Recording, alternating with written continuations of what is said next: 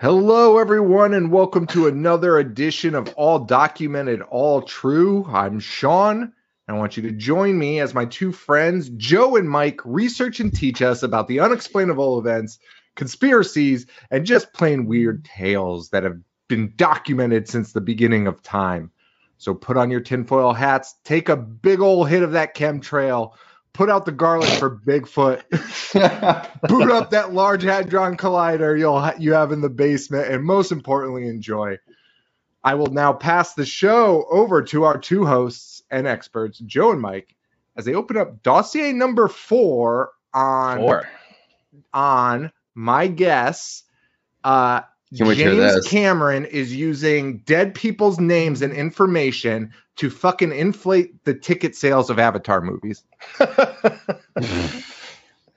I mean, it's possible. Fact. There's nothing to talk about. That's all. All right, everyone. Thank you so much for listening. That's the end of Forever.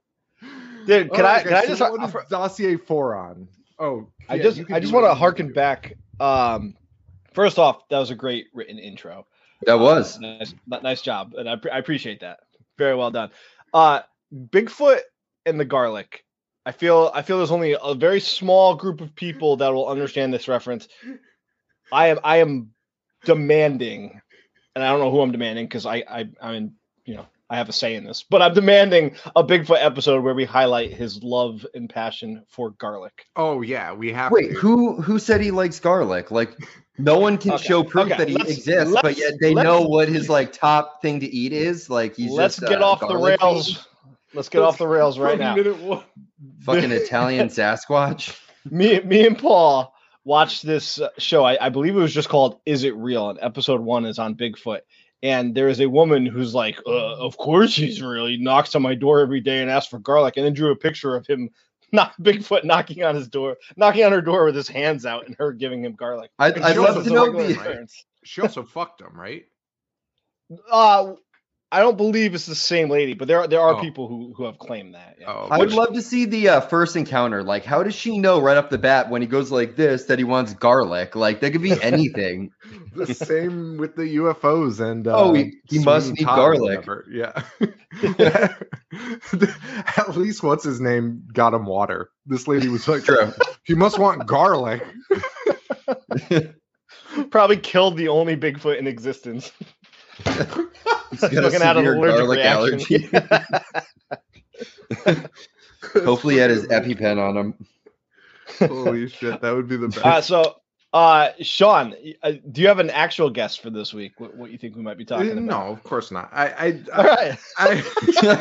could be anything. It could be anything. And so far, we're 4 episodes in, and I've only really heard of one thing, and that was very vaguely. I think you definitely have heard of this, because this one takes place close to home, like literally a couple miles from where Are we talking about the little people world? No. That's we are not. No, that's in Naugatuck. Yeah, me and Paul went there. I think I went there with Joe too. We did. They had that throne that was supposed to be cursed, and you put my nuts on it and pissed on it. Still alive. Ball sack all over it. Supposed to die in 7 years, but I'm still kicking. That was pretty nuts. But no, we are doing, since it is October, we're taking a little break from the aliens, and we are doing the true case that inspired The Haunting in Connecticut.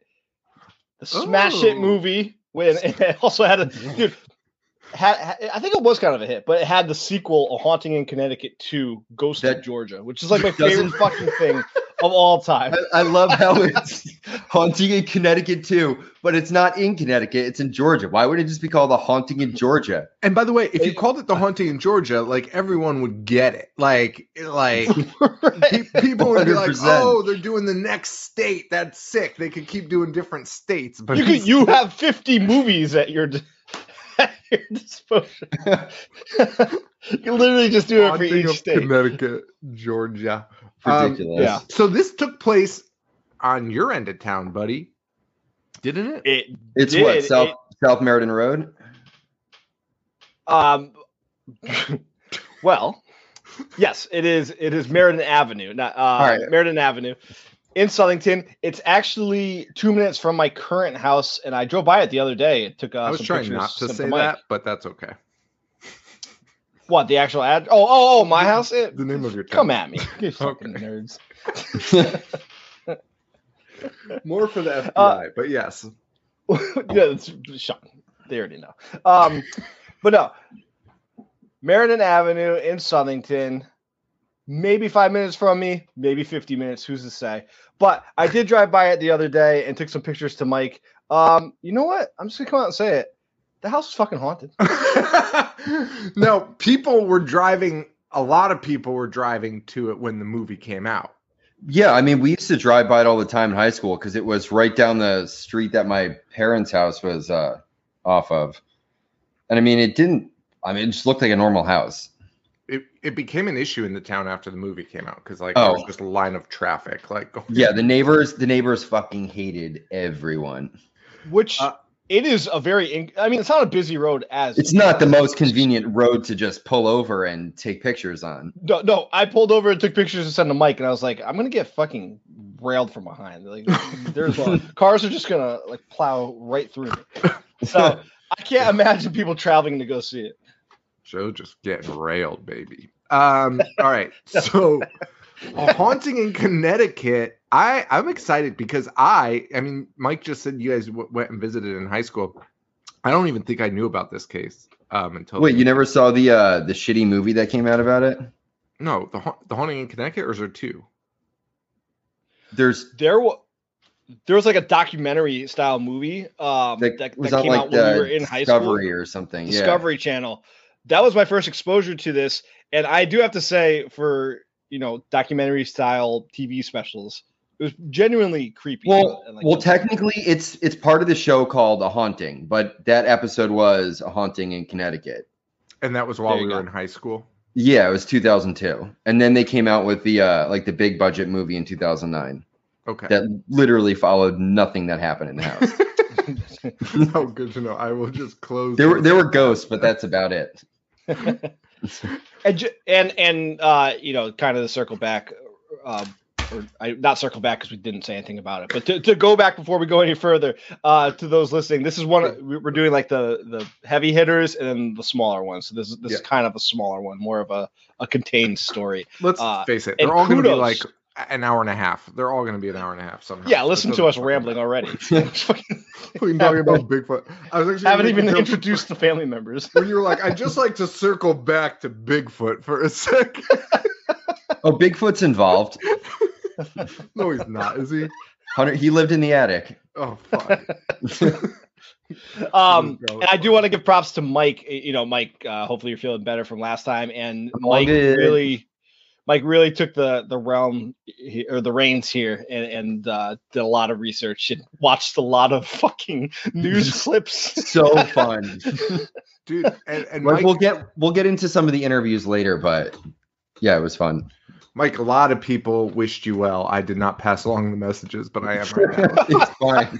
It's fine. I was good like 20 minutes later. There were so many people that were like, let Mike know. And I was like, okay. And you should have just told me to stay offline and then just told everyone I was dead. I mean, surprise. Little extreme of a prank. Coming back to haunt your next episode. People just falling in love with Mike recently, and only for him to fake his own death to him. Fake his own 4 episodes. 4 episodes. That'd be brilliant. Brilliant performance art. All right. So let's kick it off. Kick it off, Mike. You. All right. So we're going back.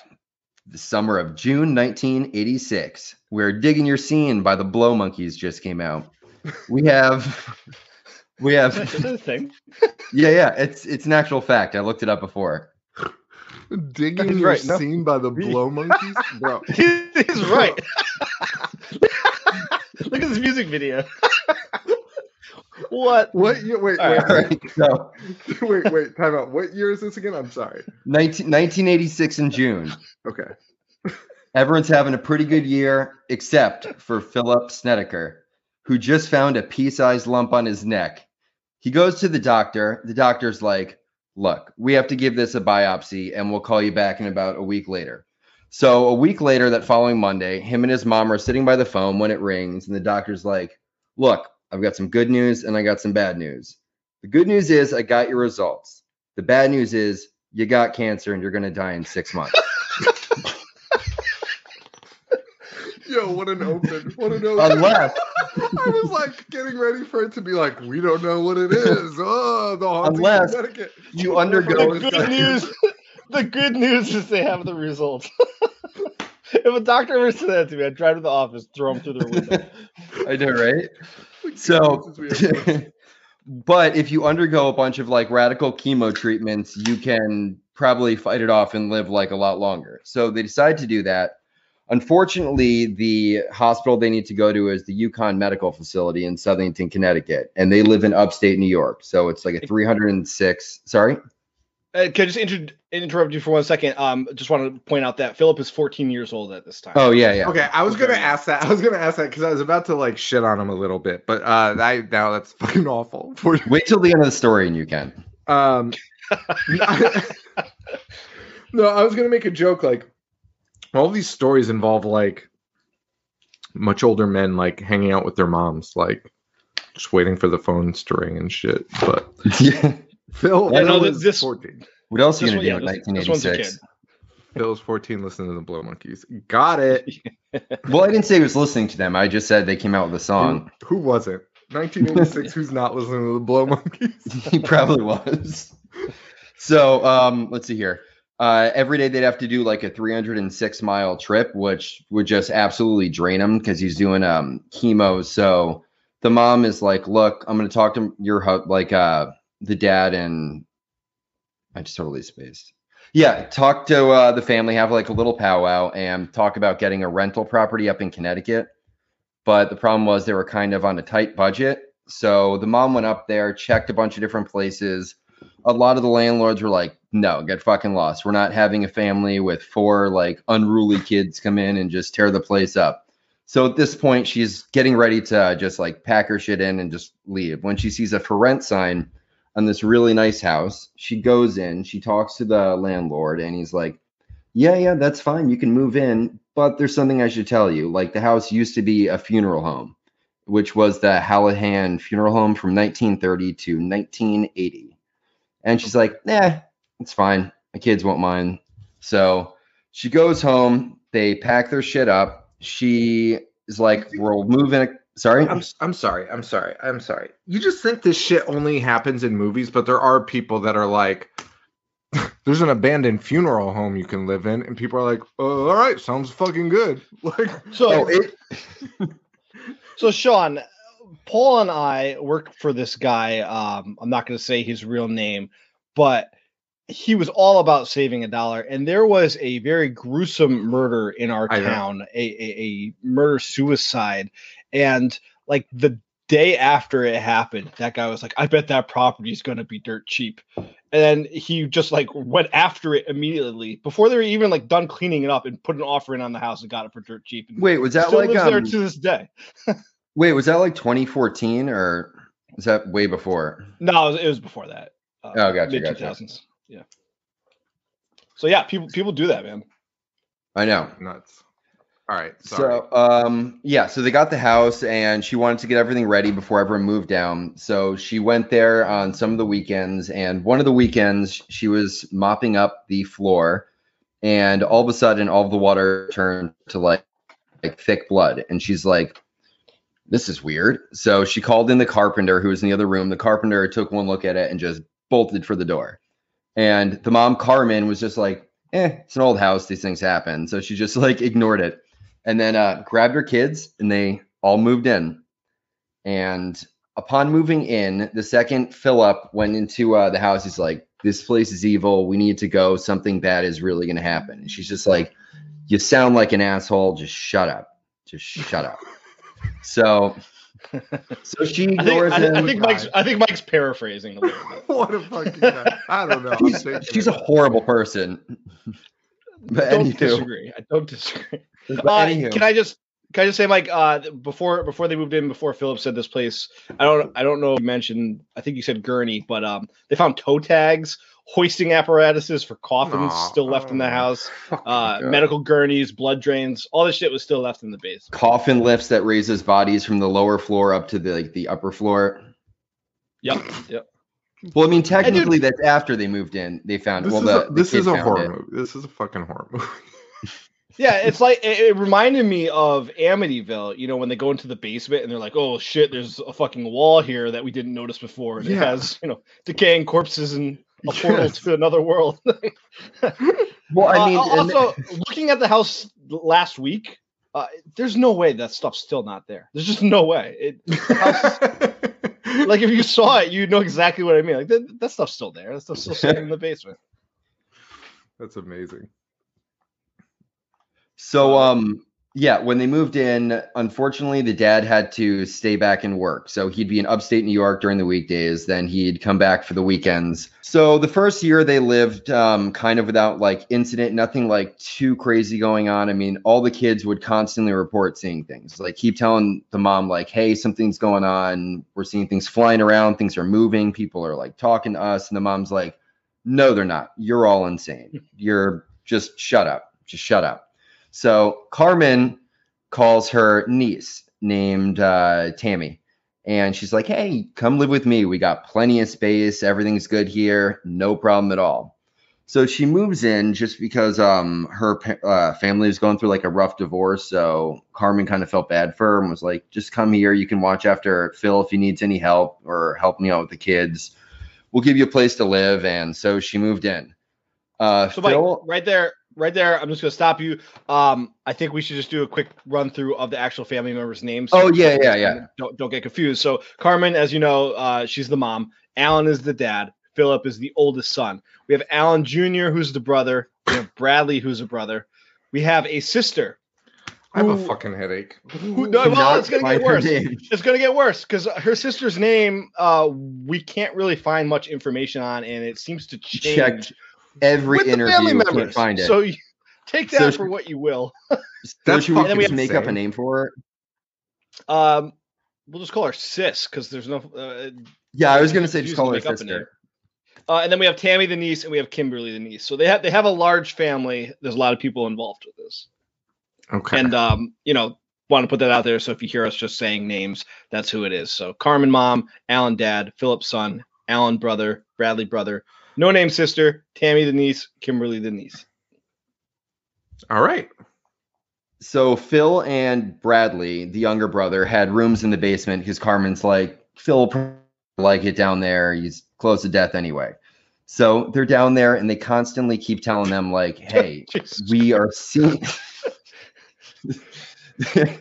I mean, they moved him into a fucking funeral home, dude. Like, great point. Great Mike, point. Like what Mike's saying is like, to normal ears, we're like, oh Lord, but it's like this must have gone through her head. We should move into a place of death. Imagine being Philip, being like, man, I hope I pull this out, and your family's like, go. Your bed is now the coffin strap, so when it happens, it'll just be easier for us to. Look, we know the doctor said you only have 6 months left to live, but we don't want you to worry about dying. But we did just get a new house. It's a funeral home, so that should take your mind off things. Yeah, don't think about death.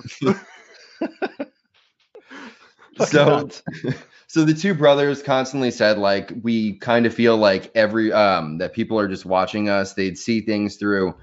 There were like French doors. Their rooms were in the north coffin room and the south coffin room. And then across from the south coffin room was a pair of like French doors that were kind of glass. And outside of that was Phil's bedroom. So he would constantly say like, I can see people walking around. They're calling my name. They're telling me to do stuff. He tries telling the mom, and the mom once again is like, shut up. It's your cancer. You're seeing things. It's just the meds. And he's like, no, I'm really seeing things. And she's like, stop. You're trying to just influence all the kids and turn them against me. And she's just being kind of a bitch. I do believe she literally said it's just your cancer as an excuse, which is pretty wild to say to anybody, let alone your own kids. Yeah. By the way, I just want everyone to know that's watching, and Mike and Joe, that when I rub my eyes like that in distress. These fucking people are just like out of control. It's about the story, not about anything else. So, because I just like did the most exaggerated like eye rub, like, because these people are fucking insane. I don't know what the fuck they're thinking or doing. It makes me nuts. Sean, we haven't even begun yet. It gets a lot worse before it gets better. So after Carmen just like tells Phil to just leave me alone with this bullshit, like you're just imagining it, Phil starts to just downward spiral. He starts just like withdrawing from people, constantly fighting with his siblings. He's just being a complete and utter menace to everyone in the family. And they make a point to highlight that he starts listening to heavy metal music, which yeah, cracks me up. He'd isolate. During the research, it showed one of his journals, and I was going to write down the poem he wrote, but unfortunately, I didn't. Like he'd write in a journal just this weird stuff about like making out with like dead bodies and stuff. So he was he's living in a funeral home. Yeah. I mean. Yeah, I mean that is a turn though to make. Like that really is like a, I don't know. It's a spiral for sure. Joe, you want to continue with the haunting? Sure. So Phil is spiraling. Then we have Bradley and Tammy who are reporting seeing shadowy figures flying across the room that can go through walls and ceilings. Things that would go from looking like a lightning bug and then instantly form into a full figure or silhouette of a person. So they are also starting to see things. A little ghost in Superman pajamas would borrow stuffed animals and hide them, but they said he was a friendly ghost, which I take umbrage to people seeing apparitions and dubbing them as friendly. I mean, I don't give a fuck if he's doing my homework, making my bed. Dude, a child ghost. A child ghost in your house is terrifying. Dude, any ghost, it's a fucking ghost. Like people say shit like this all the time. Like I have coworkers and stuff that be like, "Oh, I have a ghost in my house." And I'm sorry if you're listening to this and like you have stories like this. Maybe I'm the asshole, but it's a fucking ghost. What are you talking about? I would be out of the house in a second. If you have a friendly ghost story, head on over to All Documented, All True. Please tell. Please tell us so we could joke and mock you on air.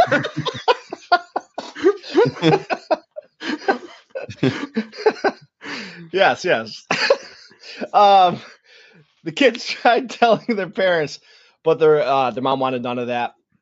And as you can see, she is just a non-believer. She's hardened and she wants nothing to do with any of this. But it's also weird because she's incredibly like Catholic and religious, and her logic was like, well, I know God's real, but the devil can't do things. He can always just like put bad thoughts in your head. So there's no way evil exists. I can tell you, as somebody who was raised very, very religiously with very religious parents, my dad would react the exact same way and have the same thought process. And he would not accept that there was like, if I told my dad there was an evil spirit, he would probably kick me in the nuts. What the fuck is wrong with you? So I can kind of understand, like, I can understand what those kids are dealing with Carmen. The kids were so freaked out by this that they would constantly leave the lights on, which, again, something I can relate to, really pissed off the dad because the electric bill started raising significantly. The dad was so mad about it, he removed all the lights in the basement where the boys slept, which... And it was actually the entire house. It wasn't just the basement. I fucked up on the notes. He got rid of all the lights in the house. So none of them. So even him and his wife had to suffer. And they do. Okay. So there you have it. He was so sick of this shit, he removed every light in the house. But so worth pointing out that the kids were scared enough that they refused to turn lights off at any time. And that it so much so that it raised the energy bill. I like looking at details like that because to me, like, kind of gives credence to at least somebody believing something is happening there. You know what I mean? Kind of like the alien stories. So what? It wasn't like plotted. Right. Like whether it's a ghost or not, somebody at least believes they're seeing something, or somebody at least believes something weird is going on. Right. Yeah, I mean, all the kids report seeing things, so it's primarily them, and the mom's just like living in denial. Okay, so there we have it. So then the boys started sleeping upstairs because they're scared. The mom told them to cut the shit and sent them back to the basement. Carmen brought Phil to the doctor. They told Phil that his results looked good and he's in remission, but Phil honestly didn't really care because he was too concerned about what is going on at the house they just moved into. Okay. Carmen would set the table, would walk out of the room, and they would claim that the dishes would be moved. They would not be where she put them. They would not be on the table. All right, so sorry about that. Had some technical difficulties. Carmen would set the table, walk out of the room. All the dishes would be moved or put away, and she would do nothing about it. She would ignore it. It's business as usual for Carmen. A few nights later, after the dishes started disappearing, the younger brother woke up to find his sister flicking on the light switch and giggling.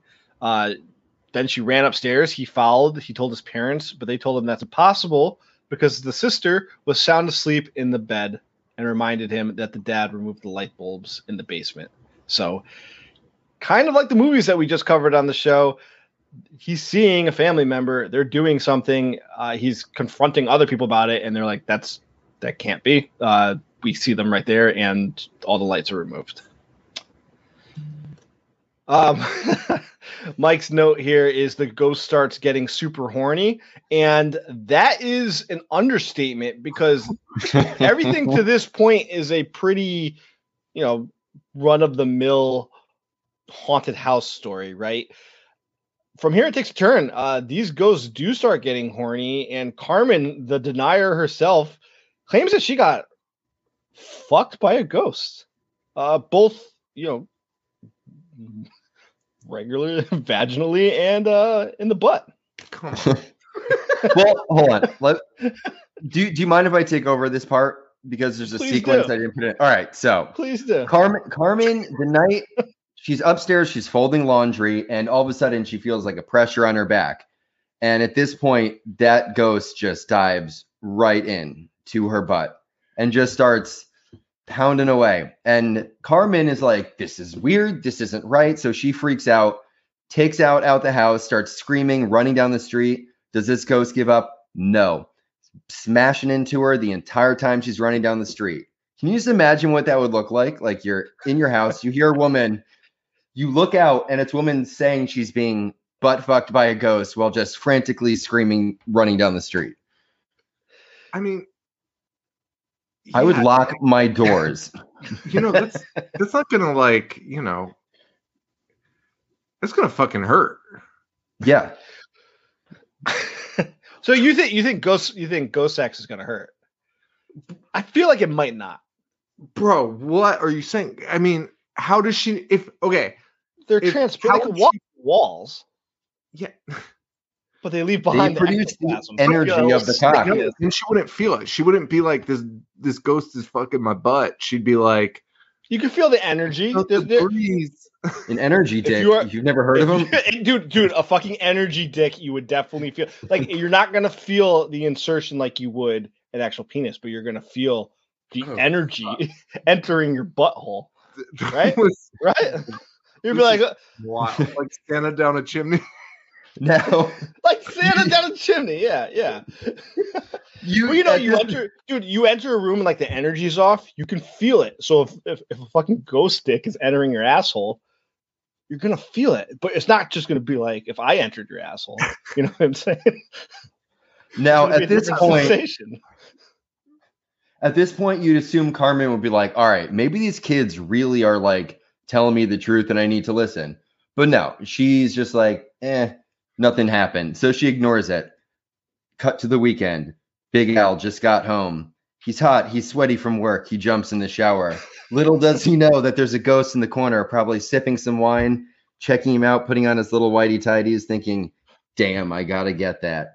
Al hops into bed, feels a little tickle on his butthole, which then turns into aggressive thrusting. It lasts for a couple minutes, and finally he rolls over to his wife after it's done. He's like, honey, I think I just got butt fucked by a ghost. And she's just like, And she's just like, shut up, don't be stupid, go back to bed, that can't happen. And he rolls back over and goes to sleep. Which one of these people is worse?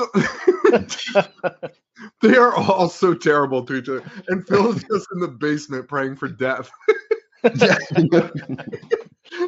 Well, I mean, he's in the right place for it. What a fucking nightmare. He's got to be like, this sucks.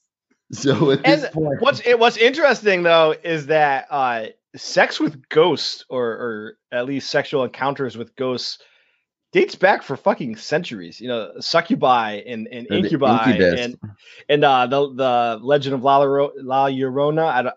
I'm butchering it. So I'm sorry, but it's the double LRONA. Plus, you also have Lilith, who was the first allegedly wife of Adam, who was also a succubus. All seductive entities. Stories of this have occurred as long as we've existed. So, you know, it's not. It sounds outlandish to say, but it's nothing. It's not a new concept here. It's not a new concept here. All right. So yeah, they pretty much are like, that was probably just nothing, even though you'd clearly know it was something. And so they just ignore it. A few nights later, Tammy gets home from a hot date with the guy she is seeing. She goes up to her bedroom, gets in bed, and she notices a ghost starts feeling up her tits, and she's not cool with that. So she runs to Carmen's room, freaking out, screaming, saying a ghost is like attacking me.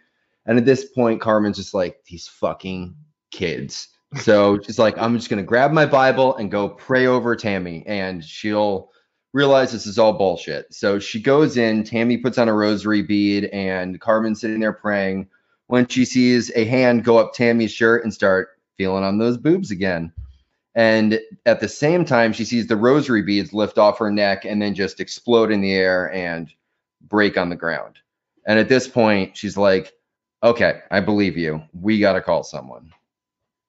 Damn. Yes. So now there's multiple sexual encounters from multiple people within this house, and just the adults, not the kids. We should preface not the kids. Yes.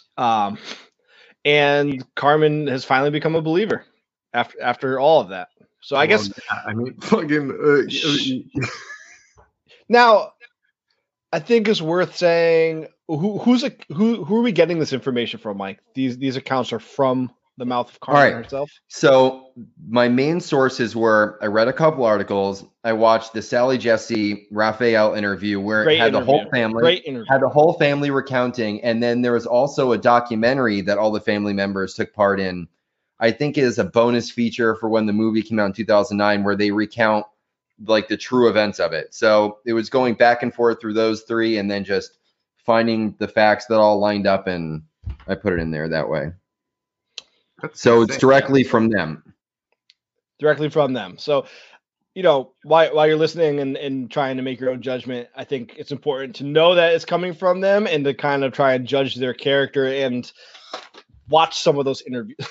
The interview with Sally Jesse Raphael is so fucking good because for some reason they're sitting on a bed like they brought a bed out on the show. Sean, sitting in the bed. They're being interviewed on the chairs and stuff like normal. And then when Sally Jesse wants to get into the sodomy of the ghosts, she makes them lay in the bed to almost like reenact what happened as they getting raped by a ghost.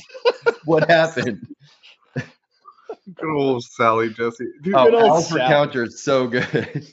And this is the shit we were watching while we were sick, by the way. Watching Sally Jesse Raphael talk about ghosts accosting grown adults while they lay in bed. And then, she does not let them forget it. She brings it up like 3 or 4 times. The way that they're laying is so fucking ridiculous. Like, you're on TV. Get a grip. Like, you sit up in the bed. You know what I mean? Like, my favorite thing was... And every time, like, the dad would talk, it wouldn't just say, like, Alan. It would just say, Alan was sodomized by a ghost. Like, just flashing across the screen, just so no one forget. Oh, my God. Yeah, and that's on YouTube for anyone that wants to check that out. Cool. Carry on, Mike. I was going to say, take it away with how they execute solving the problem. Okay. So, Carmen is now a believer. Did you say anything about the crucifixes in the house starting to disappear? Yeah, they started to disappear, and when that happened, the haunting started to ramp up. Okay. And then the car, Alan claims that his car came alive and drove into the building where he was working. So at this point, 306 miles away. So at this point, he believes the entity is following him. It should also be noted he used to drink a bit during that time too. Very, very good detail to include here. Yeah. So now Carmen's a believer. Alan thinks the thing's following him. They couldn't move out of the house, which seems like a pretty simple solution. Although I guess Alan having a ghost follow him would kind of make that irrelevant anyways. But they couldn't move out because they couldn't afford it. And hold on a second. I just thought of. All right. So they have a house in upstate New York that they own, but they want to be closer to the hospital. So they start renting the house. If they already have a house in upstate New York, why would they keep renting it? I mean, I think ultimately you just. I assume he still has to do hospital like checkups. I'm just gonna assume it's for checkups at the hospital or something like that. Okay. I mean, I think you really just blew the case wide open. In my personal opinion, it's that these people are fucking idiots and full of shit. But who did they call? They called our old buddies from Connecticut, Ed and Lorraine Warren. Our buddies. All right, so the family's on board for the most part. How's Sis doing? We never hear from her again, or hear from the other brother Alan, or the other niece that's there. They just play no part in the story. They just exist in the house, I guess. Okay. Again, I think might lend some clues to the validity of this family and their storytelling. But they call up our buddies, the Warren. How would you describe the Warrens, Mike? Famous ghost hunters. Lorraine's claims she's a clairvoyant, and Ed is a demonologist. Yes. Are they widely respected? In the church community, I believe they are. And I believe with the church.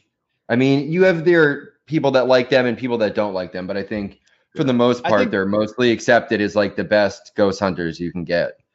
I think they're pretty polarizing. And I think so because in terms of like ghost hunting, I mean, I enjoyed always hearing about anything that the Warrens did. You and I went and saw them when we were younger, Mike. But, a lot of things come out about the Warrens, this case, no exception, that tends to point to the fact that they might skew things for their own benefit or encourage others, or maybe gloss over some details that might hurt the case that they're trying to promote. So, but they did do the Amityville Horror, another much maligned case, and this is pretty fucking similar across the board to the Amityville Horror, so it makes sense that they would be called. The Warrens believed that the previous workers at the funeral home would have sex with the corpses. That was the conclusion that they came to, which, I guess that would make sense if you have a bunch of horned up ghosts that are committing sexual acts to come to that conclusion, that the previous owners were desecrating corpses and their souls are not too happy about it. Or, they missed the previous owners. That tracks for me. That tracks. Well, I think it was shortly after that in one of the interviews, Ed was giving his theory of what he thinks exactly happened. And according to him, there's absolutely no facts behind this. It's just what he thinks happened. Was he's just being Ed. That it was a mortician that would take the bodies, cut the toes off, then line them up at a giant round table to prop them up to play poker, where instead of putting money in the middle, he would just toss toes until instead of chips, until one night where he was playing, he started hearing noises. Like Joe said, he also used to bang the bodies too, and then had a heart attack. So Ed theorizes that a lot of the spirits are the bodies he used to play poker with and bang, and he might be one of the main ghost or demon that's responsible for the haunting. Now, Mike, does Ed have any proof that this guy did that with the toes?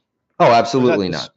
I was gonna fucking ask, how the fuck do you discover that when, like, I feel like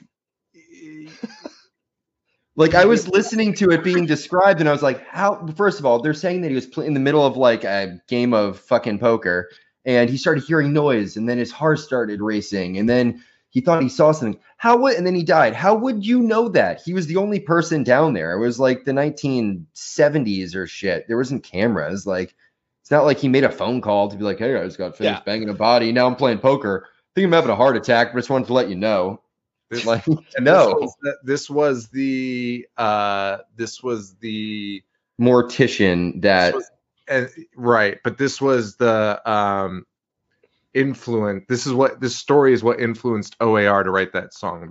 That was a crazy game. Friendly game of poker. Yeah. It was a crazy game of poker. We're talking about the toe game. Well, it checks out, and now I'm back on board with believing it. All right, continue. The fucking gall on Ed Warren to just sit there and be like, "That's so nuts! Why would you even coming up with the most idiotic thing?" Oh, dude, if you doubt Ed Warren, he will straight up almost take like a swing at you. Like, he has none of that shit. He will come at you. He would. He's dead now, so he won't. But he would if he's still alive. Like, honestly, to make up something that insane, like just off the top of your head, makes me doubt more of their shit, because that's fucking nuts to say that out loud and be like, well, how do you come to that conclusion? And he's like, don't worry about it. Well, that's his MO. And he stayed, the Warrens, three researchers stayed with this family for 9 weeks, and they wouldn't accept pay. They did the same shit with the Amityville Horror House. They're like, I won't accept pay, and I'm going to stay with you, but I'm also going to help you write this book, and then we're going to get fucking paid. Right. So they kind of have a track record of doing this. I know we're kind of getting into the doubt part a little early here, but the Warrens always come with a bit of doubt to me. I find a lot of this always stuff have a motive. Fascinating. They showed us when we saw them, Mike and I, when we were younger, and we saw them, they showed a video of an exorcism, was like excerpts. It was really well done. If it was fake, it was really well done. Yeah, honestly, I'm not sure. I have no doubt that they've seen some weird shit, but yeah, I'm not either. But they also claim they have, fitting for all documented, all true. They claim they have an actual transformation of a werewolf on film, but they couldn't release it to us yet. Conveniently, all their footage always gets like lost or damaged right when they're about to put it out. I fucking love this. So the Warrens, they stayed with them. They didn't want to accept the pay. They also suggested that an exorcism, but of course told the family to go public with their story because it would help get the church involved quicker, or would help get the press involved quicker and their interest in book revenue quicker. But that's just my take on it. So they suggested the exorcism and suggested going public. The family reluctantly agreed in order to get the haunting over with. Doing so made their lives considerably worse, and the family got harassed for going public with it. Oh, which is something that we see quite often when we talk about stuff, even with the aliens. People like Betty and Barney Hill, they did not want to go public with it out of fear that they were going to be harassed. I mean, that seems so fucking insane, doesn't it? Like, excuse me. Like, I wouldn't, like, you hear the story, you might be like, oh, wow, what a fucking bunch of maniacs. But you wouldn't fucking do anything about it. Imagine being so like, what the fuck, that you like start harassing them. Just waiting outside their house, be like, you fucking piece of shit liar. That's so nutty, dude. Different time. We talked about it on our Patreon episode. Yeah. We were talking about the black phone and how the 70s, people just kicked the shit out of you for no fucking reason. Pre-2000s, I guess maybe that was a thing. You had nothing else to do. So go bully these fucking losers getting fucked by ghosts, I mean, that's what happened to all the kids. Like, they claim that when they went to school, the kids would just kick the shit out of them and call them like Ghost Boy and shit like that. And then no one wanted to hang out with them. That I'm more inclined to believe. Like, kids are mean, and back then bullying was a lot more rampant than it is now. And if your family is on the news claiming that they're having sex with ghosts. Well, I mean, I don't blame the kids. I don't want to get fucking ghost cooties. Yeah, no. But I'm saying if like you saw somebody, if kids are fucking mean, if you saw not like us, like I know we wouldn't do that, but there are kids who, if they saw somebody's family on the news being like, these ghosts are putting their ghost dicks in our mouths every single night, those kids they're gonna have a fucking field day. Are you kidding me? They're gonna have a field day. Like people have like if your mom is single and dates somebody, the kids are gonna have a field day with your mom. You know, like if she starts dating, we knew kids whose moms were single and were dating a teacher at the school. Banging like they just baseball coaches. They just and kids had a field day going after them. Can you imagine seeing them saying that stuff about ghosts? So now I'm back on board with the bullying and the mocking. Hey, I heard your dad got butt fucked by a ghost. I mean, you're setting yourself. It writes itself, dude. Yeah, that's terrible. And then what they like we talked about Sally and Jesse Raphael. I mean, you do yourself no fucking favors when you're that on interview Sally, did Raphael, not help and you're anyone. laying in a bed being like, this happened to me. Like they're being such mopes about it, Sean. It's unbelievable. And the way that they're positioned. Energy dicks. No, Sally, it's actually an energy dick. It's not a full penetration. It's just an energy that I feel in my anus. Well, not even tingling. Not even that, but one of my favorite parts about the whole interview is just the way Carmen acts. The second like Al says anything, if he's like, yeah, I was laying there and I got sodomized by a ghost, Carmen will instantly be like, oh, but I got sodomized first. He did it a lot harder to me. He did this and he did this and he pulled my hair and called me stupid and ugly. And I was like, yeah, okay. Every time someone says something, Carmen's got to come back at it like 10 times harder. Yes. Very questionable dynamic there, I guess I would say. Yeah. Very questionable. And for somebody who, seemed to doubt it for most of its occurrence, really hams it up and really goes hard with this happened to me and it happened to me the worst. So yeah, take that for what you will. So church agrees to do an exorcism, which is kind of surprising to me because I always you always read that it's like the last thing that a church is going to do. Like that's always the last option. I've read things of people having like ridiculous proof that something might be wrong in the church being like that we don't perform exorcisms unless it's like really wild. But right. I think they limit it, like they never ever sanction them unless it's like an emergency according to them. Yeah. And somehow this one was deemed worthy of an exorcism. The church agreed to it. It was performed by 3 priests and 3 deacons in Latin, Hebrew, and English. The family signed a non-disclosure agreement not to share the actual ritual with the public, which makes sense when you're doing a sacred ritual. I have no problem with that information. And the siblings were not allowed to attend. They were too young to do this. So I find this to actually be the most interesting point in the story, like personally, because like we just said about the church agreeing to do it, it's kind of rare. Having to sign an NDA is pretty significant. And the thing that like, it's going to sound crazy to say, the exorcism itself is the most anticlimactic thing ever. It's the most non-Hollywood exorcism of all time. It was just, they performed the exorcism. Super boring. The house was shaking. It was colder in the house during it.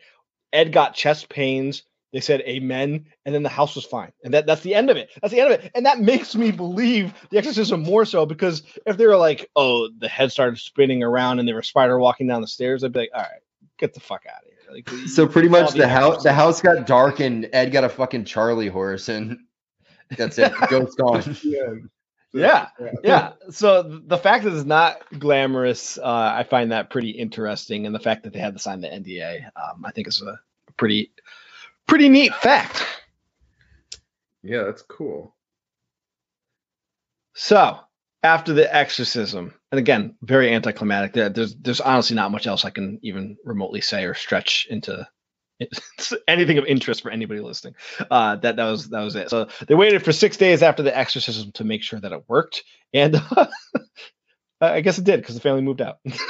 So 6 days later, they're done. They're good. Didn't get fucked by a ghost in a while. Everything's kosher. Let's pack up and go, even though we didn't do that in the first place because we couldn't afford to. But you know what? 6 days, a lot of things can happen, I guess. So they hit the road. They moved to Tennessee, and they wanted nothing to do with the haunting from that day on. Except for the Carmen books, the movie, except for the books and the movies multiple and interviews. the talk show. And Carmen dedicating her life to helping ghosts. She becomes his spiritual leader. It's true. But they still have maintained that they moved away because they want nothing to do with the haunting. Okay, fair. All right. Yeah. Carmen, in an interesting turn, she thought the Warrens were fucking pricks. And she severed ties with them because she felt they only wanted notoriety and they didn't give a shit about her and her family afterwards. So, Okay. Well, pretty on par from what you hear from the Warrens, but also interesting because Carmen kind of seemed like she wanted the notoriety. Maybe it was just they couldn't agree on what stories to tell and stuff, or maybe she really felt that they didn't actually care for her family. I don't know.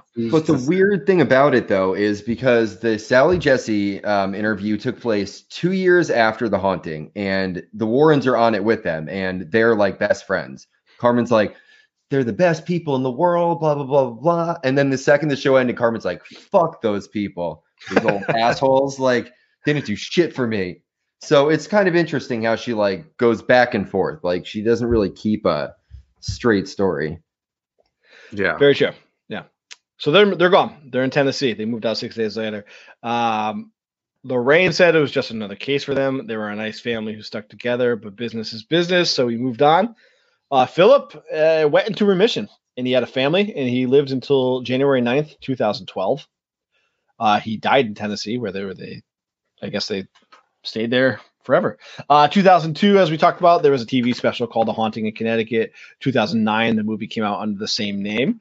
Some of the neighbors are still mad after the movie, like we talked about, because people started showing up, and they are of the belief that Carmen convinced herself and the family was haunted, which I said earlier, I kind of think, at least the kid, maybe it was the adults manipulating the kids, but I do believe some, if not all, of the family members legitimately believe something happened in the house.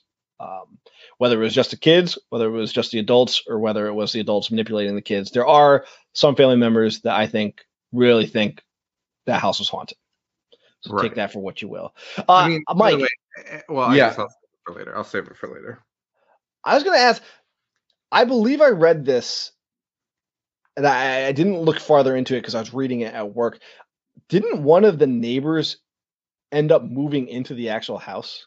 All right, so because they doubted it so much, and they're like, "Fuck these people." I believe so, but at the same time, there is also a woman living in the house. Like the top floor of the haunted house had a apartment, and a woman lived there the entire time. The Snedekers were in there, and she's like, "Wait! I thought that was after. Wait. No. I thought after there was it became a 2-family house." No. You're saying while the hauntings were happening, there was just somebody upstairs who was just living their day-to-day life. Yeah. I hope that ghost doesn't butt fuck me. It's probably her, but yeah. yeah. Did anybody do any investigation into them? Yeah. Well, I mean, the biggest what visitors he had? Like what? Well, she said she didn't. I don't believe she said she heard anything. She heard them yelling from time to time. And then there was another woman who just hated the Snedekers because they constantly brought like people to the neighborhood. They were loud. And this lady was like fucking OG Karen. Like she documented everything. Like when it shows her being interviewed, she has a binder like this thick of just like, oh, October 3rd, a car drove by. Its blinker was out. Kids were walking by. So every time the Snedekers would bring something up, like, yeah, on August 14th, like our house started shaking. The bulbs were like exploding and ghosts were like screaming at us. She'd be like, you're a liar. It was a garbage truck dragging a train or a chain. And they'd be like, no, I was attacked. No, it was a garbage truck. So yeah, the people in the neighborhood fucking did not believe it and they hated them. Hey, she could be a disinfo agent. That's just what saying. I'm thinking. Just saying. She's a plant by the government to discredit the story. Fucking notes. What do you fucking do? Who's crazier? Like, what the fuck? She is. What the fuck are you taking notes for? She also has every Why would you write down article what about time the a garbage too. truck went by? She did what? She also had a scrapbook of all the articles about the family in there too. Yeah, she's certifiably nuts, and she's a disinfo agent. I am now on board that this is a true story. Yeah, because of that lady. I'm a little bit. Yeah, maybe the Catholic Church Center. But the Catholic Church would want this to be true because they performed a successful exorcism. Yeah, it reflects good on them. Like they came to a family in need and helped out. Okay. Listen, this lady is full of shit and a fucking Looney Tune. And I just keep thinking about the NDA. Like NDAs always make me be like, what? You don't sign a non-disclosure agreement if there's like, I don't know. People don't just go and be like, hey, I'm going to do this incredible hoax. And then you're going to sign this. You have to get like notaries and like legally binding. Yeah. Word. I don't even know how to say it. Legally binding language. Like it's held up in the court of law. You could have the shit suit out of you if you break an NDA. It's also just so weird that they would need an NDA because they didn't want them to like recite the ritual to anyone. It's in fucking Hebrew and Latin. And they'd have to memorize it there. What do you? Yeah. Insane. Like Carmen's not memorizing shit. I mean, I guess it would prevent them from videotaping, but you could also just be like, yeah. At that time, they had those. Dude remember those video cameras? They did videotape. My parents would bring that shit to our baseball games and like football games. You know, your poor like lumbar like, holding that shit up. It's like holding like a mini bathtub on your shoulder. No wonder people have such back problems now. Anyway, they weren't videotaping shit. No, they actually, the Warrens did videotape and document everything that occurred in the house. But conveniently, it all got destroyed in a flood at the Warrens' house. You know what? I think I hate the Warrens. Oh, no doubt. I used to really like them. But this story has really soured me. Like, this is honestly pissing me off. Because this is how it is for all their stories. Yeah, I guess I just never knew that. So we have some more doubts that we'll get into. Ray Garton, he's the one that wrote the book, Haunting in Connecticut, Mike? Yeah. Oh, we should also add the two other facts that Carmen and Al divorced in 2005. Oh, yes. And Ed died in 2006. Dude, the fact that they lasted to 2005 is fucking out of control. I agree. It's fucking nuts. I thought you were going to say like 93. And I was like, yeah. They weren't a good couple. What do you have to divorce over at that point? After all you've been through, what do you I guess that's the end of your life? My God. Yeah, and Ed died the next year. And she went on to become a spiritual advisor. Yes. Whatever the fuck that is. So we have Ray Garton. He's the author. We have the testimony of the author hired to write the original book, which was called In a Dark Place, for the Warrens and the family. Garton eventually went on the record to say that he was not only given conflicting stories from the family, but he was given directions from old Ed Warren to ignore those conflicts and to sensationalize the story. The family thought that he was an asshole. He only spoke to Carmen once. And this is the author you're talking about, right? The family thought that the author was an asshole. The author only spoke to Carmen once for 5 minutes. The family was very against this book, and a lot of his details were bullshit, and they felt that this book was being written for the sole purpose of discrediting the family. So even right here, we have two conflicting stories. The author is saying that the family is full of shit, and that Ed Warren is like, sensationalize this, use whatever information they give you and make it a story. The family is saying this guy is a piece of shit. He only talked to us for 5 minutes. And they felt that he was put there to write a story that specifically discredited them. Now, I actually tried to read his book or listen to it on Audible, and I got through the first 2 chapters and had to turn it off. It is so poorly written. It sounds like a shitty R.L. Stein book.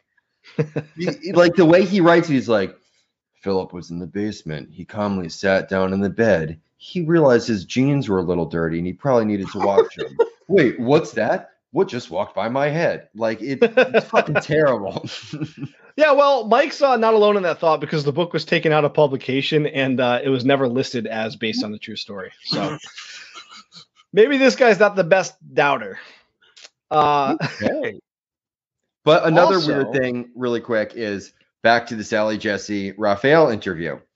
The Warrens and the Snedekers are both praising the book. They're like, this book is so good. It's so factual, blah, blah, blah, blah, blah. And then once they're done with the show, they claim that it's all bullshit. And then everyone's got grudges. And once again, it's hard to tell like who's lying and just who's full of like telling the truth. It is.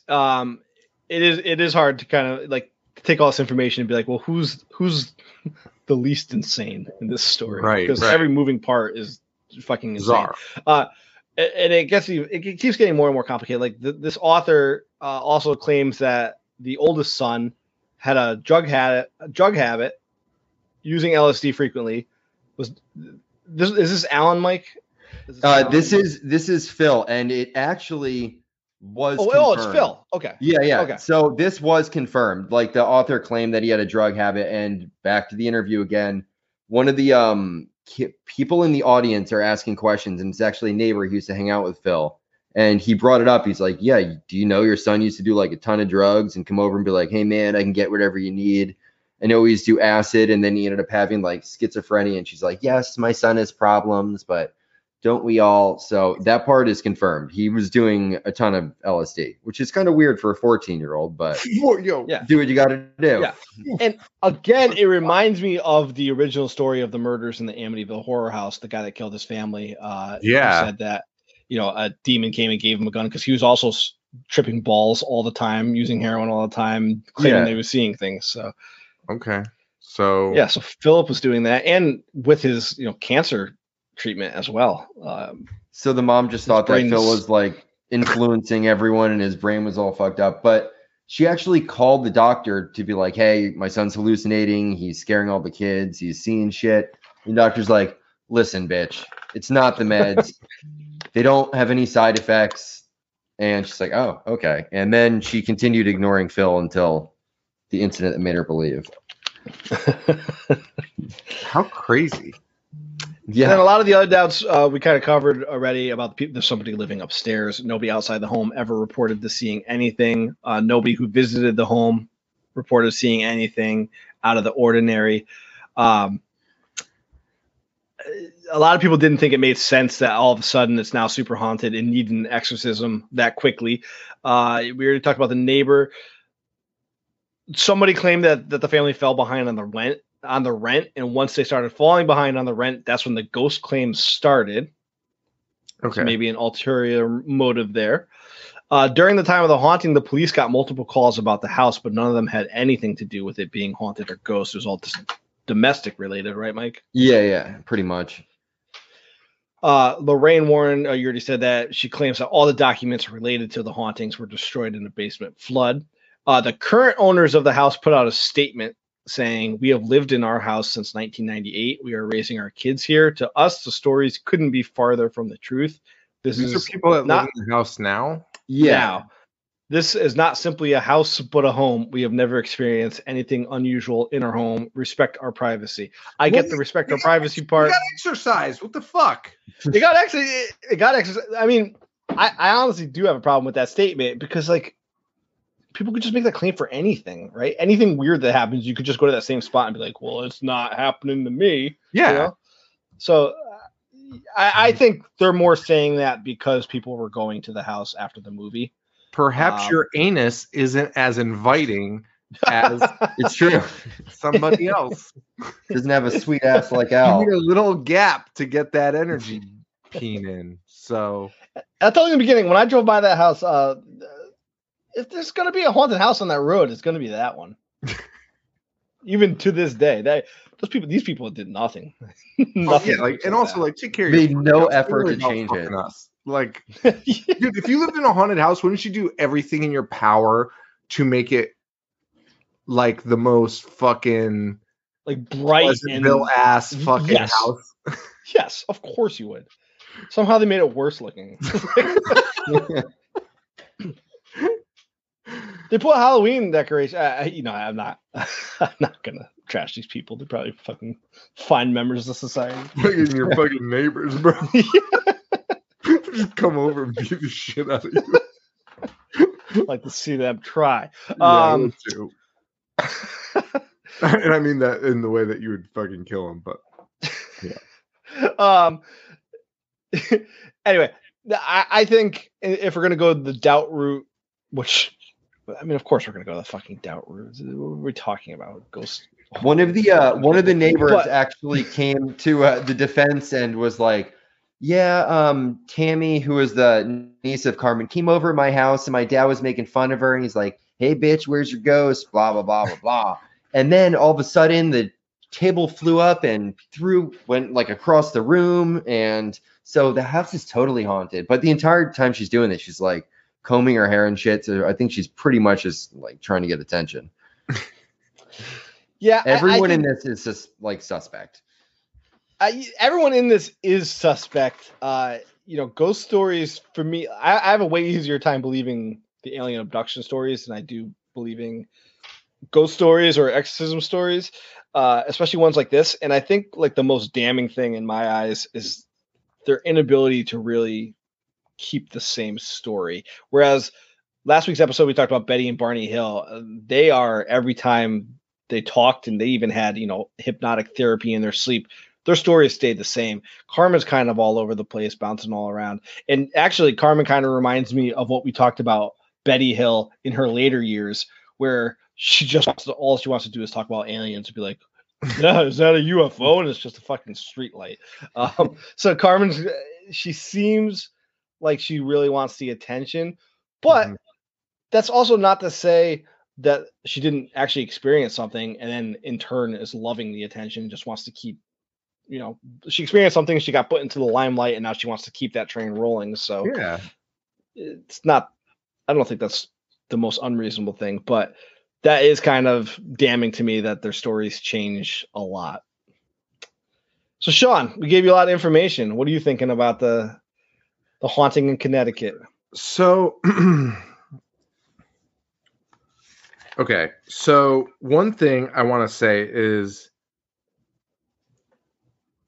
I think the kids, there was a point that you had made earlier. I'm trying to think about what it was. But it was basically like questioning the kids' story. And I think kids can like ramp each other up, like over ghost shit. So sure. Oh, we also forgot the shower curtain used to attack people too. Oh. I forgot that. All right. So I guess Ed Warren is a piece of shit. Yeah, right? Pretty much. Yeah, well, we can conclude that. But I think Ed fucking dictating to an author what to write is not necessary. Because like you guys are saying, like the Catholic Church came in, made him sign an NDA, and then was like, I'm sorry, did Ed and Lorraine make them sign the NDA or the Catholic Church? No, the church did. Okay, so the church comes in, signs an NDA, and like you guys said, it's the most boring story of all fucking time. So I think separately, Ed doing that might actually be evidence about. But that's also alleged. That's what the author said. But a lot of people claim the author is full of shit. I think the author is real. I don't think the author had anything to gain. I think. Well, he never went to the house. He never talked to any of the family members except for Carmen once for 5 minutes. He didn't talk to the Warrens. He didn't like reach out to anyone. So how would he know all these facts? It's not like he was going online like researching it. He got it from fucking dickhead Ed. No, he didn't talk to Ed. Ed is saying he didn't talk to the Warrens. Yeah. The author didn't talk to anyone that was involved with the haunting, except for the author is well. So that's where we have to kind of, do due diligence to see what we believe. The author is saying that Ed's like sensationalize this. Ed and the family are like, this guy has never talked to us, and this guy is put here to discredit this whole story. From my brief reading of the book, it almost sounded like he heard certain points of the story and then just filled in a bunch of shit to connect them. Like he knew that the kid had cancer. They moved to that house. It was an old funeral home. Make up some stuff. Then, they said this happened, and then just kind of go from there. I think he was just like filling in the blanks after facts that he heard or allegedly heard. I'll also play devil's advocate here for one quick second because I don't like. I do think Ed is kind of full of shit, and I do think Oh, Ed is 100%. out. I think Ed and Lorraine are out for Ed and Lorraine. But that said, like say the three of us saw a ghost right now, and all it did was fucking appear and then like wink its eye at us and disappear. We're gonna want to get that news out to people, right? Yeah. And like you can't. Well, whose screen would it you appear have on? to you have to fucking embellish that a little bit if you want anyone to get any interest, right? Like And you have to make it. We talked somewhat about interesting. memory too. We talked about memory too, and it's like their memory might be like way fucking different. Because can you imagine how long that must have felt like lasting? Like how long that must have felt like it lasted, and it probably lasted like 2 seconds. Yeah, for sure. So some like one of them might have felt like it lasted 2 seconds, and one of them might have been like, "This is a fucking eternity. Like, what is happening? What is inside me right now?" You know what I mean? So that's a good point as well. So I don't think even if Ed did reach out to the guy and was like, "Put the story out here, but make it fucking interesting so people buy it." I mean, that's a business move. I don't think. Do you think Ed's getting paid for it though, or no? So here's where my quick thought is on this. I think maybe he did have a conversation with Ed, kind of, and Ed did give him like, "Hey, sensationalize it." But I think maybe Ed was like, "Don't use our fucking story. That's our fucking story, but like make a different story up," type of thing. And then that's probably why the book gets pulled later, is because fucking Ed probably sued the fuck out of him. Well, no, it's weird because, like I said in the interview, the Warrens and the Snedeker family both are saying like, "Oh yeah, we have this book coming out called Into the Darkness or In a Dark Place, and it's really good and it tells our story." And then shortly after, it got pulled because everyone else was like, "Oh, this is bullshit," like including the Warrens and the Snedekers. So right. It almost seemed like their story, dude. This guy probably claimed he was writing like a novel or something. The whole thing just sounds like a money grab. Like they come out with this elaborate ghost story. They start promoting it like this happened. They have a book coming out. People are going to want to buy it to find out what's going on. And then they pull it, which makes it even more sought after. And people are going to want to learn even more about it. So at least that's what I'm starting to get here. That makes a fucking mess out of this whole fucking story. But did people like nobody was like, "I gotta read this banned book"? No, yeah, no, I don't think anyone did. I think they probably only sold like 700 copies. But I mean, 700 copies in 1988 is probably like $750 now. But so he could fucking hawk them at his fucking speeches and shit. All right, this is a tough one because I really want to lean towards it happened because it's not a good enough story to be fucking made up. It's just not a fucking, like the anal stuff is wild. Maybe I mean, that if that's gonna catch people's attention and make them stand out compared to another ghost story, or it's just a mom profiting off her cancer-ridden son who thought he saw a ghost once, and just ran with the story. But in 86, are we sure somebody's going to willingly like go out there and think that saying anal sex is going to get them higher mileage out in the world? Because at that time, shit's pretty censored. I would be like, they're not going to tell this story. Wait a minute. What year did Poltergeist come out? 80. Is it 82? It's 82. It turned 40 this year. Yeah. I was gonna say it's kind of similar to that. I mean, they move into a house. They don't realize that. Well, I mean, Poltergeist thing had like dead bodies because it used to be a cemetery. This one used to be a funeral home. I mean, it's kind of similar. They bring in ghost experts that are very much like the Warrens. I mean, it's just kind of similar storyline, just with more Zelda based on Ed butt sex. Zelda kind of looks like a taller or a shorter Ed Warren. That's fucking amazing. I don't know, man. I think I believe the fucking story, but there's just so much fucking going on. There's just so much going on. However, I actually do believe the fucking story is not matching up. I think that it actually gives me more belief in it being true. And it's similar to Betty and Barney because even though there's lined up like really well. They said there were discrepancies, right? And like, Yeah. that shit's gonna happen. If they came in like with a perfectly matched story, would you be like, holy shit, that's exactly what happened? Like, the kids are doing other bullshit. Like, how would they know what's fucking going on? Well, I mean, every time I've seen them be interviewed, they do sound kind of like rehearsed. So, I mean, I'm not saying I believe in ghosts, but if anything, I think the most logical thing is they moved in, they experienced maybe one or two like minor things, and then they just embellished everything. And yeah, and I'm with, I get that.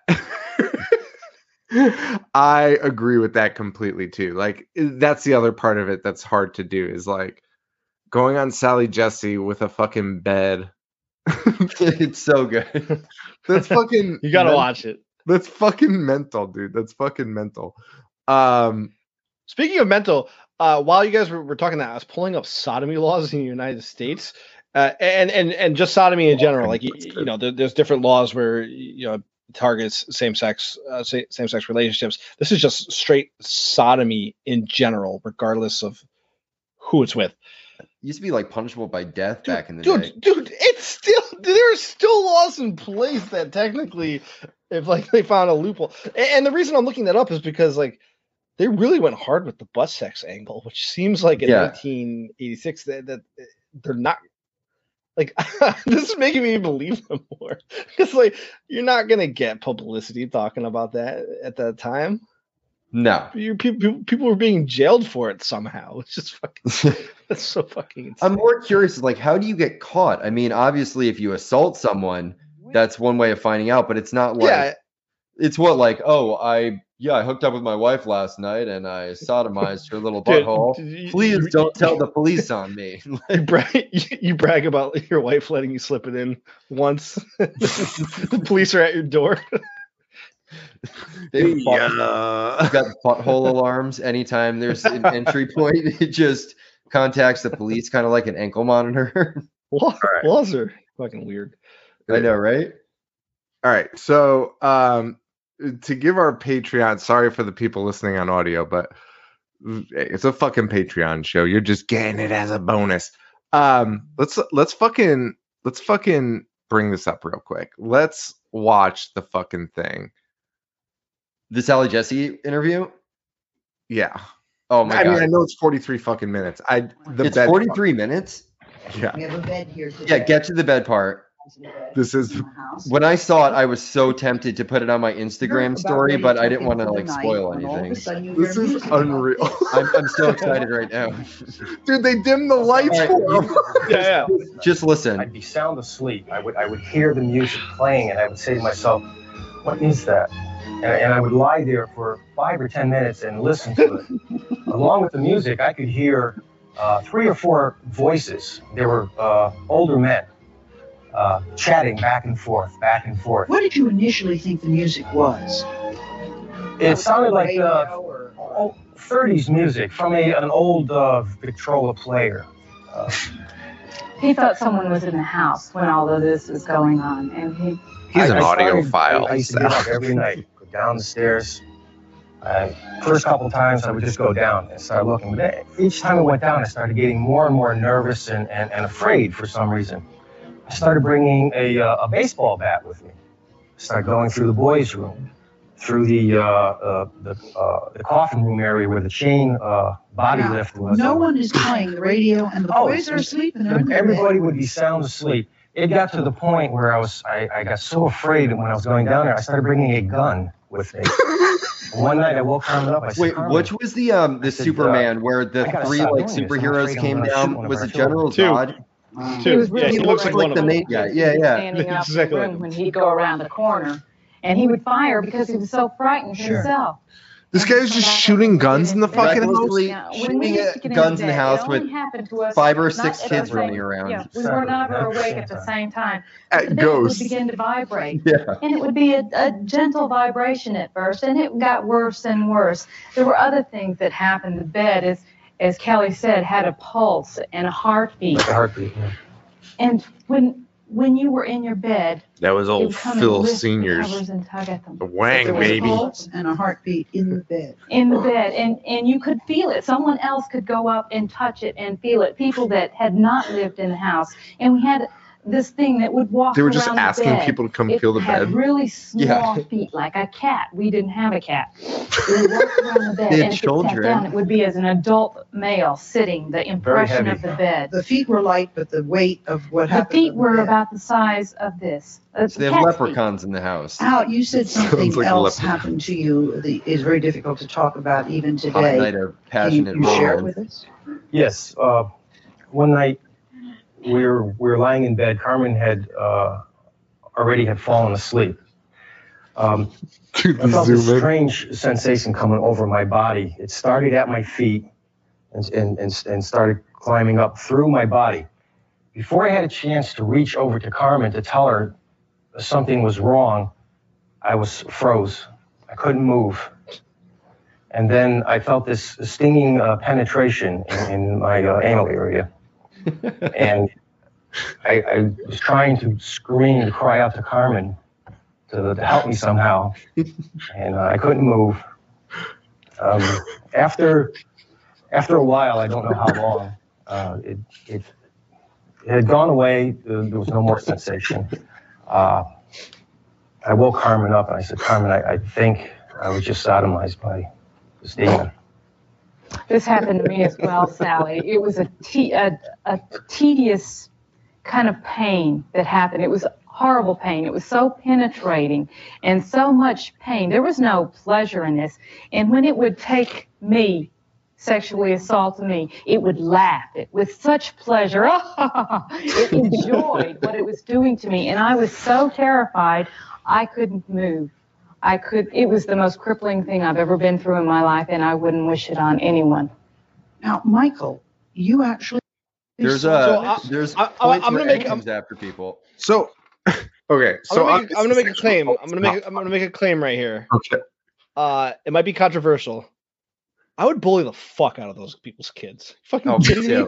too. When you mentioned it before, I was thinking like, Joe, we would have totally made fun of them back in like school, but I didn't want to sound like an asshole. But yeah, Dude, I Your 100% mom and would have dad made are- comments. dude, how could you not even just walk by them and do the evil laugh? Just leave like dildos in their locker with little ghost sheets over them. the post-coital laugh.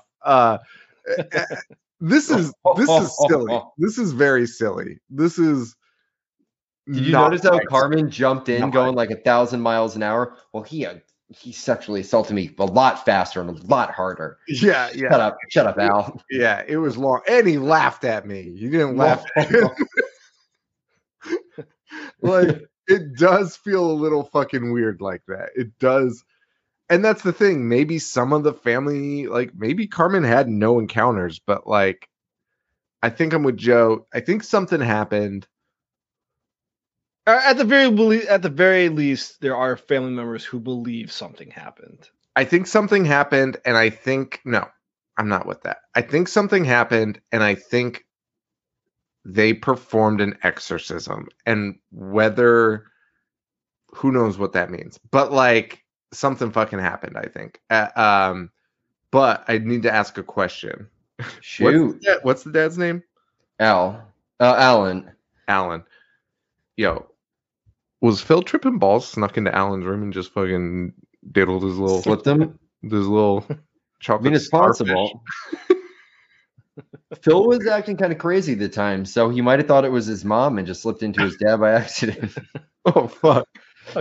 A classic mistake. Why are all these haunted The old house stories so switcheroo. fucked up? Like honestly, this shit honestly pisses me off.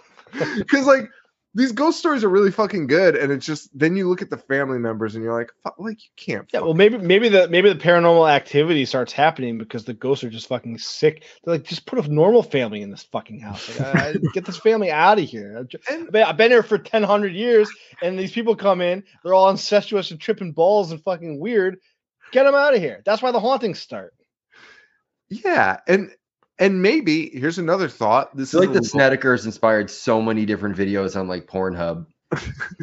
this is a little out there, but like maybe these psychotropic, or I don't know what you call them, hallucinogenic drugs, maybe they open you up to, Well, ghost allegedly, like with Third eye. with ayahuasca, there's been a bunch of claims where people who have tripped together have reportedly been able to like say they saw the same exact thing. So it's believed that it kind of, like Joe said, opens like your third eye and allows you to experience more, like you're more that's open not- to stuff right. around you. and not a hallucination, but just like an opening, but Oh, also maybe yeah. it makes you more susceptible to, like, I don't know, them. Yeah, I mean, any sort of drug kind of makes you more susceptible, probably more so with like hallucinogens, but it wasn't just Phil was the only one taking them, but there were other family members who would report seeing things at different times. But with that Right. being said, put yourself in their shoes. You move to a new house, it's kind of creepy. It turns out to be an old funeral home. You're like, what, 6 or 7? Even if there's nothing there, you're gonna see shit. Like your imagination's gonna go fucking crazy. Yeah. Death is on your mind. Your brother is, struggling. People are probably talking about it, and there's mass hysteria is real. Like all it takes is one person to start really. Well, not even believing that, but I seeing mean, something. like, say we all lived in the same house, we're brothers growing up. Like, if you told me you saw one thing, that would scare the shit out of me. I'd be so paranoid that, like, the smallest thing I would think is like a ghost. Like, I think they were kind of like building each other up, and they're just Yeah. seeing shit that I'm might not going even be with- there.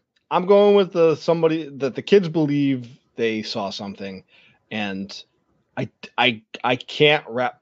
I just can't wrap my head around how the Catholic Church. They believe that something happened, but they can't prove it. Yes, but I just can't wrap my head around how the church deemed an exorcism. Well, some was neighbors needed. claim that there was no exorcism, that they never saw any. They said they never saw any priest going into the house. Fucking neighbors are such fucking the dickheads. The nosy neighbor had an article, and she's like, I went to the priest that claims was there, and he said he never did any exorcism, and no priest told him about it, so you're a bunch of liars. And they're like, yeah, we brought a priest from a different town. Shut up. Yeah, so the street is on a street similar to mine, where it's not like it's not like a highway or nothing, but decent amount of traffic, and it's not some neighborhoods are like cul-de-sacs. You can play in the street, right? Like our streets you cannot. I would have no clue, and the house and the neighbors that are set up the exact same as the houses on my street. I would have no clue who's walking in and out of anybody's house on my street other than my direct next door neighbor. And even then I would have to just be sitting outside the entire time to see who's coming in and out. So that claim, I don't really give a shit about. And Yeah. We said disinformation agent, which seems a little silly to say and probably is a little silly to think, but I would believe all the fucking neighbors being like, shut this shit the fuck down. Like, and decrease property value. Yeah. Right. And one of the idiot neighbors being like, I wrote in a diary every day. Tell me the date that they were there. Oh, yeah, that was a truck. Dude, I would be like, I'm never gonna sell this fucking house. You guys we gotta end this now. Dude, wouldn't like the neighbor. And back then, like that shit was, dude. Back then, neighbors were like talking to each other and shit. It's not, Yeah. What Yeah, I mean? neighbors knew each other's names. Yeah, I couldn't even tell you one person's name that I live next to. did fucking Dude, key parties and shit. Asking to borrow a cup of sugar. The most Ask to fucking borrow- embarrassing shit. Your Bigfoot neighbor asks to borrow a handful of garlic. These are things that happen. Yeah. I don't know. So, okay. Yeah. Fuck, man. I don't know. Hey, did you know that getting a blowjob was illegal in Texas until 1974? Fucking dorks. Fucking bunch of nerds. Imagine that shit. And I'd end up being the one that dates the one that's like, hey, I follow the law. Okay, that's cool. Yeah, definitely don't want to break the law. Well, anything else on this, Mike? Mike, did you give us your thoughts? What you think? Oh, Mike froze. Oh shit. Well, They got to him again. Fucking goes, dude. Fuck. Dude, if Mike doesn't drop off every episode, I might not do the show anymore. He's messaging me drop now. out at the end of every episode. Well, I guess we'll wait for Mike then. His Wi-Fi went out, so I guess we got to wrap it up. Is that what he shout said? out to Mike. He did, yeah. He said my fucking Wi-Fi just went out, and now he's texting me. So they're on to, dude. Another day of him not. He asked me, should I wear the tinfoil hat? I said, of course you fucking should. He's like, but we're not talking about aliens this time. Hey, there's NDAs and disinformation agents involved in this story. You should always be safe. I want to give Mike credit real quick while we wrap up.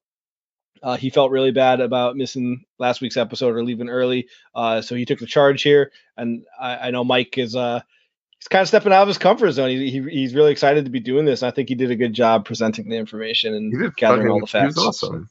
He was awesome. I did write an outro, but I'd like everyone to just, let's watch a little The Blow Monkeys. Sucks. Yo, this guy's face is a mess. Dude, this guy looks like he's made out of clay, first of all. And what is this? What does he look like? This is the most. This sucks. That is the most dramatic fucking song I've ever. Most dramatic singing like for a shitty song. The face that he's making is so aggressive. Such fucking lame ass singing. Yeah. So that is all the time we have for this week on All Documented, All True. Thank you all for joining us. Huge thanks to Joe and Mike, of course. And we will see you in a couple weeks for the next report on the unexplainable. Yes. Thank you for listening. Yes.